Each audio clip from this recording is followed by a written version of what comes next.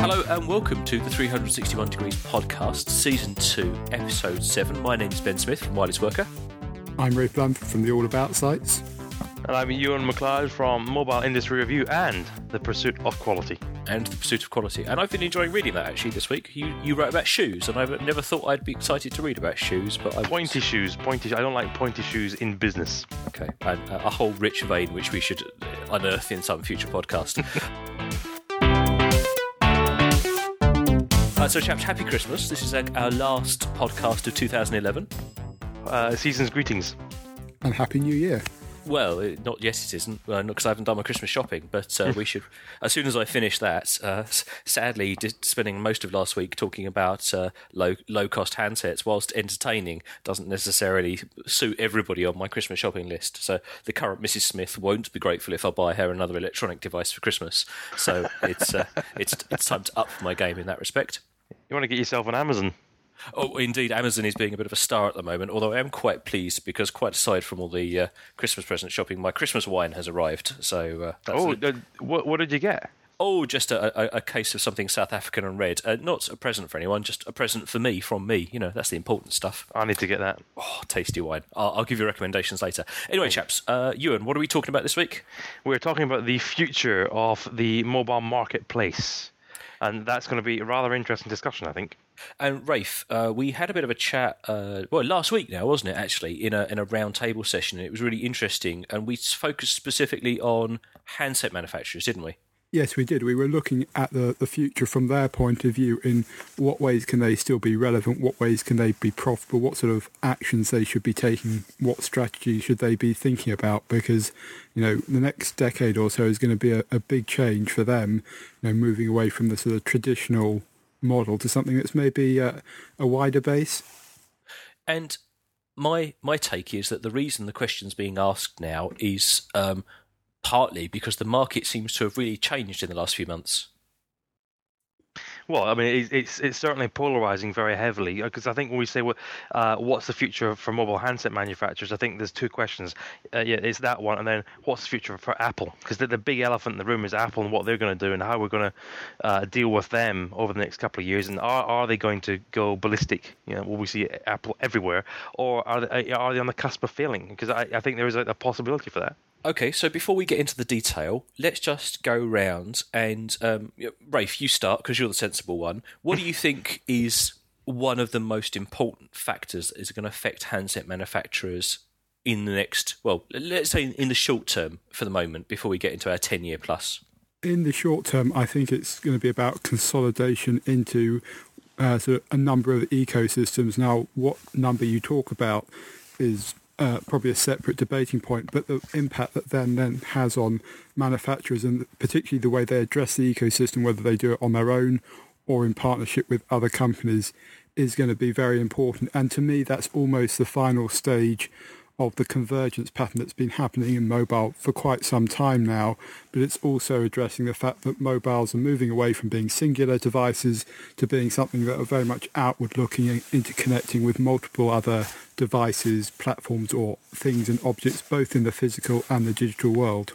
And this is the word ecosystems we use a lot, isn't it? Which sounds a bit kind of nerdy, but it's the best way to describe the fact that lots of people now have a finger in a mobile pie, where it used to just be the people who made handsets, isn't it? That's right. It's a word I'm not particularly keen on, because I think ecosystems obviously has a very strong meaning in biology and ecology, but it does quite neatly address the idea that things grow on top of each other and are interconnected. And if we think about the way you use a typical mobile handset, it does now reach into almost all aspects of our lives, and you know, that is changing and growing all the time. And so in that sense, ecosystem is a nice way to think about it, because it's a term that encompasses not just the handset itself as an object, but all the things you might do with a handset or interact with the handset. And Ewan, for you, what's the sort of key issue here? Well, I'm troubled by Apple, because the one manufacturer that can make stuff happen outside the ecosystem or outside this whole industry, and then bring other industries into or connected into the mobile industry is Apple, right? So I'm concerned about the other manufacturers and how they respond to the Apple effect. So a quick example would be if tomorrow Apple announced that every single train in America is now enabled with their own proprietary or specific, NFC gizmo. That's going to make be a real problem. And people that say, well, oh, Apple would never do that, or the train companies would never do that. Well, the issue is that working with Apple and making your service or facility compatible with Apple is very much becoming the, I never got fired because I buy IBM. I think that's a problem.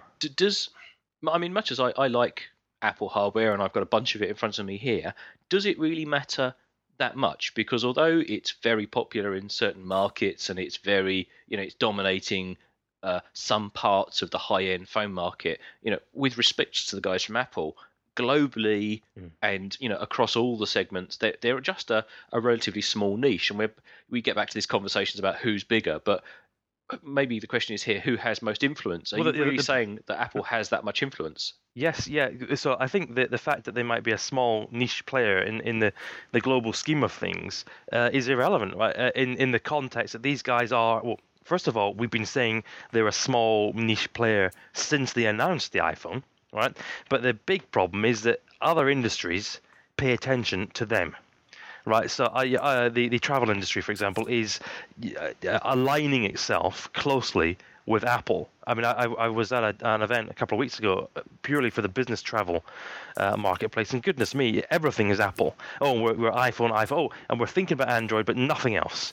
So, soon you'll be able to unlock or get into your hotel room with some hotel chains via an Apple iPhone. No, I agree. Totally short-sighted, because Apple is a very small...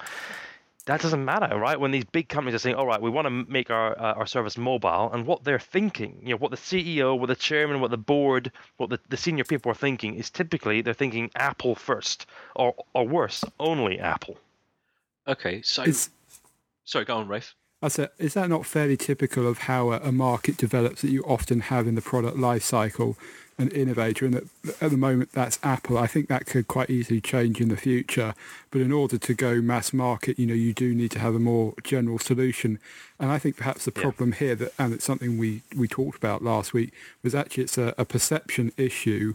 And I think those who know least about mobile are often most blinkered into the Apple is the only way, and those that understand mobile a little better are actually the ones that profit from it. And I think this ties into something like the debate we see between, do I do an iPhone app or do I do mobile web to get the lowest common denominator? And if you look at many of the most successful stories, they're actually ones which target either multi-platform or target web.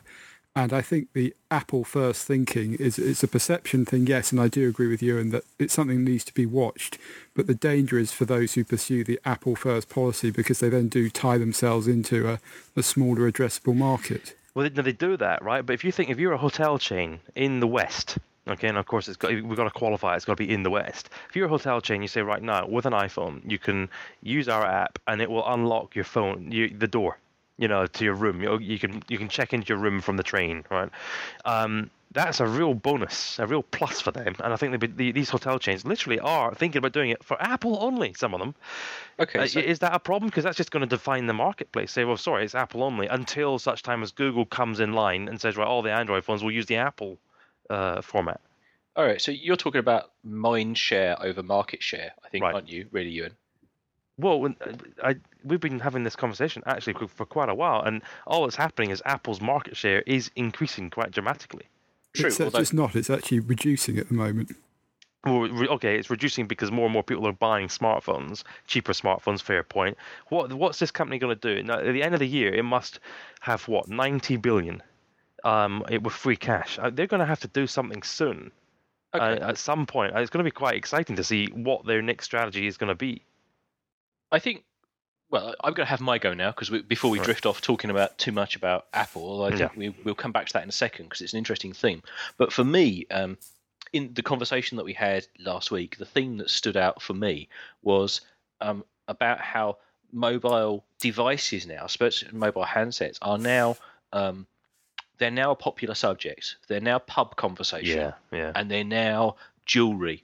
basically. They're now as much accessories and status symbols as they are bits of kit that let you get stuff done.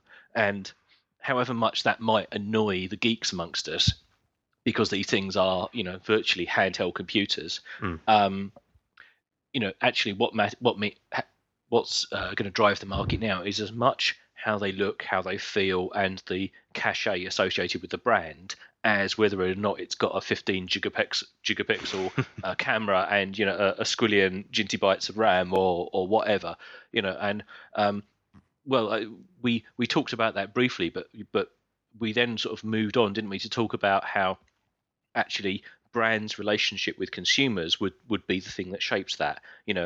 Would Apple have the best brand loyalty because of its it's got legions of fans, or could some of the other manufacturers like the Samsungs and the HTCs of this world do something clever in order to get people to sort of see them as high end? I mean, we did also briefly talk about Nokia as well, which has this kind of weird split personality that in some parts of the world it's still seen as a very premium desirable brand, and yet in North America there is a general perception that Nokia really means low end dumb phone. But Ewan, we talked about in terms of how brands could talk to consumers differently, we talked about things like subscription plans and things. I just wondered if you could sort of recap that. Well, one of the questions that we were kicking about last week was if you're an independent manufacturer, so by that we mean HTC or Samsung or the like, manufacturing for an ecosystem, so HTC making something for Android or Windows and like, how are you going to differentiate? How are you going to get attention when it's essentially coming down to an OEM perspective, particularly when you're dealing with Android? So hold fire a second. Just recap for people who aren't kind of in the industry. What does the whole OEM thing mean? OEM, I'm throwing it away there. Is original equipment manufacturer, as in just a guy that makes boxes, effectively, a box shifter. So HTC make the handset. They don't control the ecosystem or Android. That's Google's thing. So they're just making the hardware. So this is like being Dell for PCs, right? Yeah, and having to use Windows, and so on. So how do you if you're Dell, how do you differentiate your box compared to the Sony box or the like? So what I was thinking about was the possibility of subscription. I don't know if this has ever happened, but I do like the idea of these manufacturers because they are very limited in that if you're buying an Android phone or a Google phone, the chances are you don't really care so much about the brand. And I think a lot of research I've seen over this year in particular has been saying like the consumer doesn't really care. They want a Google phone or an Apple phone or a Nokia, but they don't really care whether it's an HTC, a Samsung, or an LG or something else. So if you're one of those manufacturers, how do you get people's attention and how do you maintain attention and money? So I was thinking about subscription. So I'd like to put it to both of you. How would you react to HTC or Samsung or somebody else saying, tell you what, for the next 5 years or for an ongoing unspecified period, you can unsubscribe at any time, £10 a month or £20 a month, and you'll receive every single handset that we make. As in, so you always have one handset from us, and you just subscribe to HTC. Blandford, what do you reckon? Well, it strikes me rather like the book club model, which looks quite nice in the adverts, but when it actually comes down to it, you end up with things that you don't really want and you end up paying a premium. I do like the idea of maybe a certain exclusivity to it and the idea of really good customer service that you pay a premium for, but I think the danger is in that kind of a model is the temptation is to go for cut pricing, and as I say, the book club model, which is attractive on the surface, but perhaps when it actually comes down to it, just turns out to be a bit inconvenient, and you end up with stuff you don't want. Yeah, I'm not a fan because I have favourite brands right now, but if I think about my relationship with consumer electronics over the last 5 years, that's shifted loads, and I don't think I would want to be tied into, let's say HTC, because I think that came up in the conversation.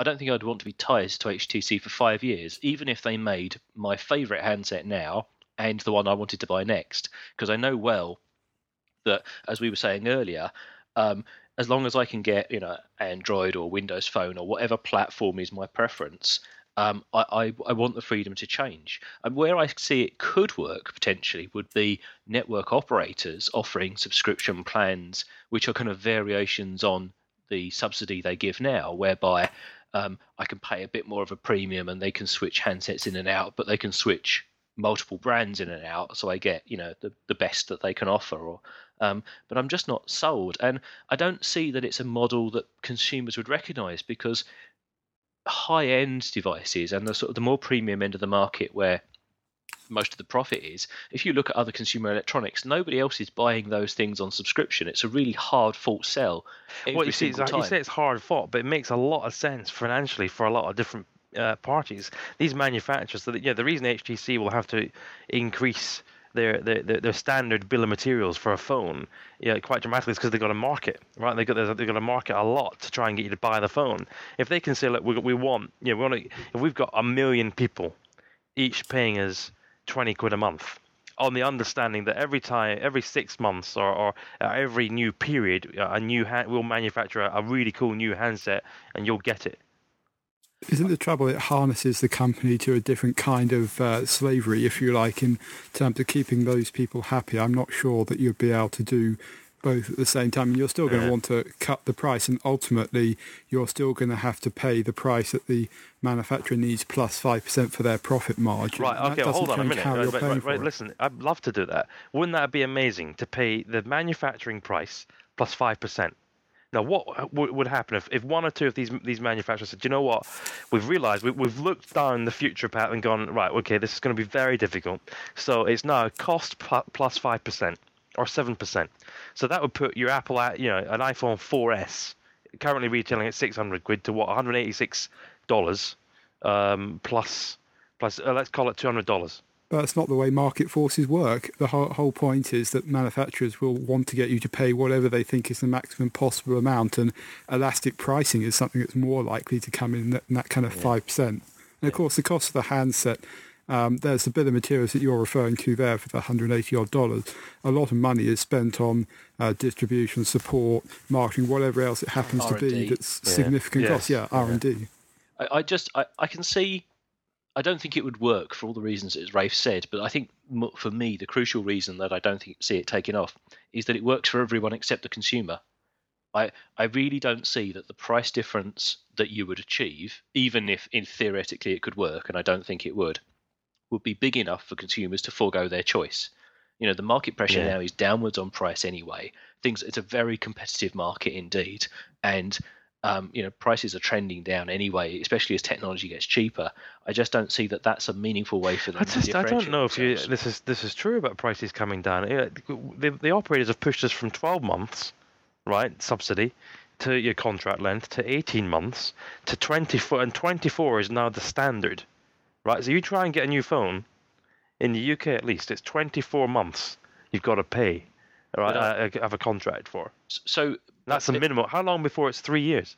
But I think that although network operators have used that tactic to try and sort of stave off some of the bath they were taking on pricing, because they overpromised and under-delivered in terms of data and calls and packages and all this kind of stuff, and consumers are using up more and more, which is why they've had to lock us in for longer and longer. I think that what that really points out, though, is actually that everyone, for the most part, certainly in North America and Europe, not in North America and Europe, but certainly in the UK and North America and a significant number of other markets, buys their handsets subsidized by the network operator, and so they have a meaningful control over what you buy, how you buy it, and that's a big risk for those operators and for those handset manufacturers. And Rafe, in the markets where people tend to buy handsets completely SIM free, what's your take on the biggest influencer on what's making people decide? I think I'd return to what you were talking about earlier with handset loyalty and the sort of the fashion idea. And it's almost as if, traditionally we thought about phones mainly in terms of an engineering challenge, in terms of specifications. And while that's still very important, it's not going away altogether. And it's almost like design has become the new engineering. That's the competency that you really need in those markets that are driven, as you say, mainly SIM-free. And so if you look at out in India, say, that's one of the reasons Nokia's maintained its reputation, is because it's got a reputation for producing handsets that last. Against that, it's the cost from particularly the homegrown Indian manufacturers.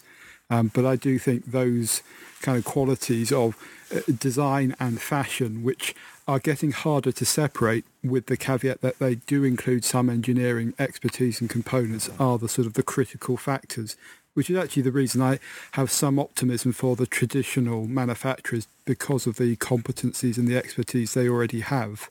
Okay, I wanted to jump on this because you raised an important point, Rafe. Who's going to win out here, the new guns or the old guns? Because I started off the conversation thinking that it was a dead cert for the newer manufacturers who were going to win this out, because we saw a lot of old names like Motorola and Palm and even Sony Ericsson, or it's being sold to Sony. These names are sort of failing or being bought out and things like that. And so, would the HTCs and the Samsungs of the world rule, or actually, is there a point now where the skills that the remaining manufacturers have begin to matter, Rafe?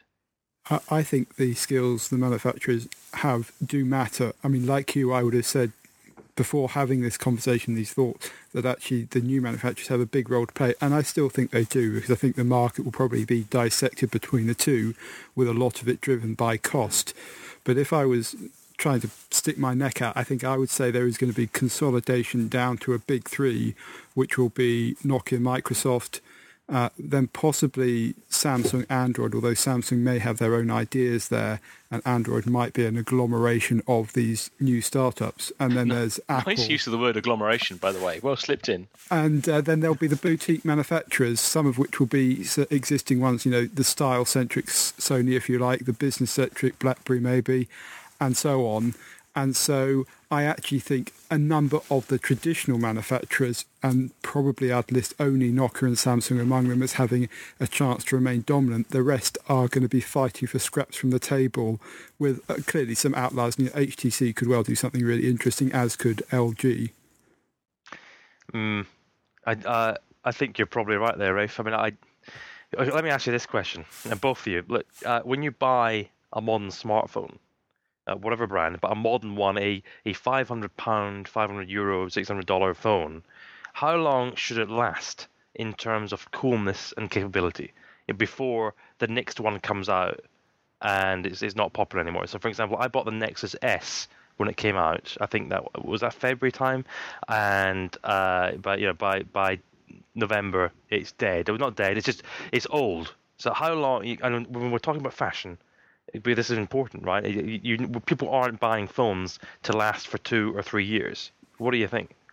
Well, it's an interesting point you raised there, because I think that they need to last, sort of something that ties into the network operator contract period for those of us who live in subsidized markets. So, like you say, 18 months or 24 months, but that's going to be difficult to gauge in other markets where people buy them SIM-free, although I can't imagine buying a €500 device and not expecting it to last more than a year. No, we're not talking about, and you are not talking about the actual ability for it to function. I'm talking about the coolness. No, sorry, that's what I mean. Yeah, yes. So to last in terms of things I'm prepared to bring out and put on the pub table without being embarrassed. But also, talking about that makes me think about how important build quality is, because I bought a Nexus S when they launched as well. And I realised fairly soon afterwards that the coolness, the cachet that device had, was all around the fact that it was a kind of the flagship Google phone. Yeah. And as soon as it stopped being the flagship Google phone, it was a middle-of-the-road Android device that looked nasty, cheap, and plasticky. Yes. And I realised that actually, for my next couple of devices, something that is well built of nice materials, it might not run the most modern operating system or be kept up to date, but I would still want it to look nice. And I mean, it pains me to say it, but some of the BlackBerry devices, as much as I hate what happens inside them, the finish and build quality on the newest Bold, for example, the 9900, is actually quite nice. And I also like the fit and finish on the Lumia 800 that I've got on the desk in front of me. And it makes me reticent to buy some of the cheaper plastic stuff. I mean, for example, look at the new Galaxy Nexus, the new Google phone, that's just come out. Because although it looks awesome in terms of capability and OS, I think it's going to end up looking cheap and plasticky 6 months in, when there's every phone is running ice cream sandwich. What do you reckon, Rafe? Yeah, I mean, I think ideally coolness should be timeless, and we think of design classics and they remain cool forever afterwards, and that's about the shape and the sort of quality of the product. I think we've been misled in one sense by software, because the idea that that would be the death of hardware, well, that clearly hasn't been the case. You know, coolness is still attached to hardware just as much as it is with software. But speaking as a consumer, I'd like it to last as long as possible. So I wonder whether there's scope for sort of doing things in hardware design that kind of enhance that. And just to take one example, you know, would it be possible to put a wraparound skin, a sort of smart material around a phone that allowed you to change the colour or the properties of it at the sort of touch of a button? And we've all seen the concept videos where the kind of nano surfaces allow that kind of thing. Would that allow a device to remain cooler for longer? I mean, ultimately, people want to be cool, but they don't want to spend money doing it. And so the longer you can make it last, the better. And that's perhaps a property handset manufacturers could look for. Yeah, it's well. Actually, let's start to wrap up, because I think it's an important point there, Rafe, in terms of we've had this whole conversation in terms of what are the problems and what are the challenges for handset manufacturers and what are the issues that are addressing them. But what should they do if you were sitting in a boardroom now for a mobile manufacturer? What are the things that matter? What should you focus on in terms of being successful? And does it matter whether or not you also own your own ecosystem, as we talked about at the beginning? Because there are some that do and some that don't. And I don't know if it makes a difference. Mr. Blandford, you get to go first. You give me the difficult bit. I'm going to give three answers here. And one is, I think, yes, it's important to have at least a stake in the ecosystem, because that gives you chips on the table that you'll be playing at. Because to be a successful ecosystem, you are going to have to work with others. I think that's inevitable, because I don't believe vertically integration for a company makes sense. There's just too many competencies to keep track of. So that's one answer. The second point is really about how the company should address the market. And it's not something we really touched on in the podcast, but it's global versus local. And, you know, this is a popular thing to bring up in industry, but I do think it really is important in the mobile space. And this is the idea that you need to be global to get the economies of scale. And this goes back to the big three I was talking about. But you also need to be local. And this is the idea that you need to be aware of cultural norms within a country and how the consumer varies enormously. In order to really effectively serve them, you need to be specific to their market. And I guess the third point is I'd like to see an investment in material science or research and development in that area, because I think despite, you know, hardware specifications becoming less important, I still think the actual feel of the object in the hand, which is a lot about materials, is really important. So that sort of, I guess, that twin attribute of material science to build a really great feeling device and design to make it look great as well when it's in the hand. So those are the three things I would look at as a handset manufacturer. Ewan? I totally agree with what Rafe was saying there, and I think they're very important. However, my viewpoint is in 16 parts. Part one, basically mine is very simple. I think you have to delight the consumer, and I think that if you're delighting the consumer, and by whatever way you can come up with, and I want to see these companies doing interesting, exciting, stimulating things, rather than just knocking out the same handsets, which a lot of these OEMs are doing. It, you know, they're very, very similar, a lot of the stuff, and they can make some money there. But I wonder if they took a little bit of time, and I think they're going to have to in the future, to actually sit back and think, how can I delight the consumer, and invest heavily in research and development and come up with things that are going to make us really sit back and go, wow, because we have a lot of the hygiene factors there, right? If you're an Android manufacturer, for example, or a Windows Phone manufacturer, the basics are there. The contacts, the calendaring, the syncing, the SkyDrive, it's all there. What's now about is what you can do with the handset, or what your smart additions allow the consumer to do. So I think it's about delighting the consumer. I'd like to see handset manufacturers move out of their box a little bit. We talked about ecosystems, and some people own the ecosystem and some people don't. But it's very rarely do handset manufacturers move beyond the operating system and the underpinning services, even if they do. So, Apple and BlackBerry all own their own OS and most of the services that work in them. And the Android guys don't, and the Windows phone's a bit of a mixed bag, and it's difficult to know where Nokia stand because they're in, but they're also influencing the platform. But what none of them seem to be doing is actually then moving up the stack to influence network operators. I'd like to see handset manufacturers working to actually genuinely change the way that services are delivered to consumers, to take away some of those barriers. I mean, one of the examples we talked about in the round table we did last week was about doing away with the need to tie one handset to one phone number to one SIM, and to allow people to move services around so that handset manufacturers could sell 3 or 4 handsets to each consumer, and you'd have them like jewelry, which you would pick and choose what you wanted to bring where. Now, I mean, that's a really easy thing to say, and I understand it's technically complicated, but the point is now that in a lot of markets, the smartphone or phone penetration is over 100% anyway, so people are already doing it. But you could go the next quantum leap and go to 3, 4, 500% penetration when some of those silly technical barriers are taken away, and it would open up the market for everyone. It's interesting that Apple sometimes are rumoured to be looking at starting their own network, and I don't know if it's true or not. I mean, I think it's often because they just have such a large amount of money in the bank that it looks like they could do it unaided. But I don't see why they wouldn't team up.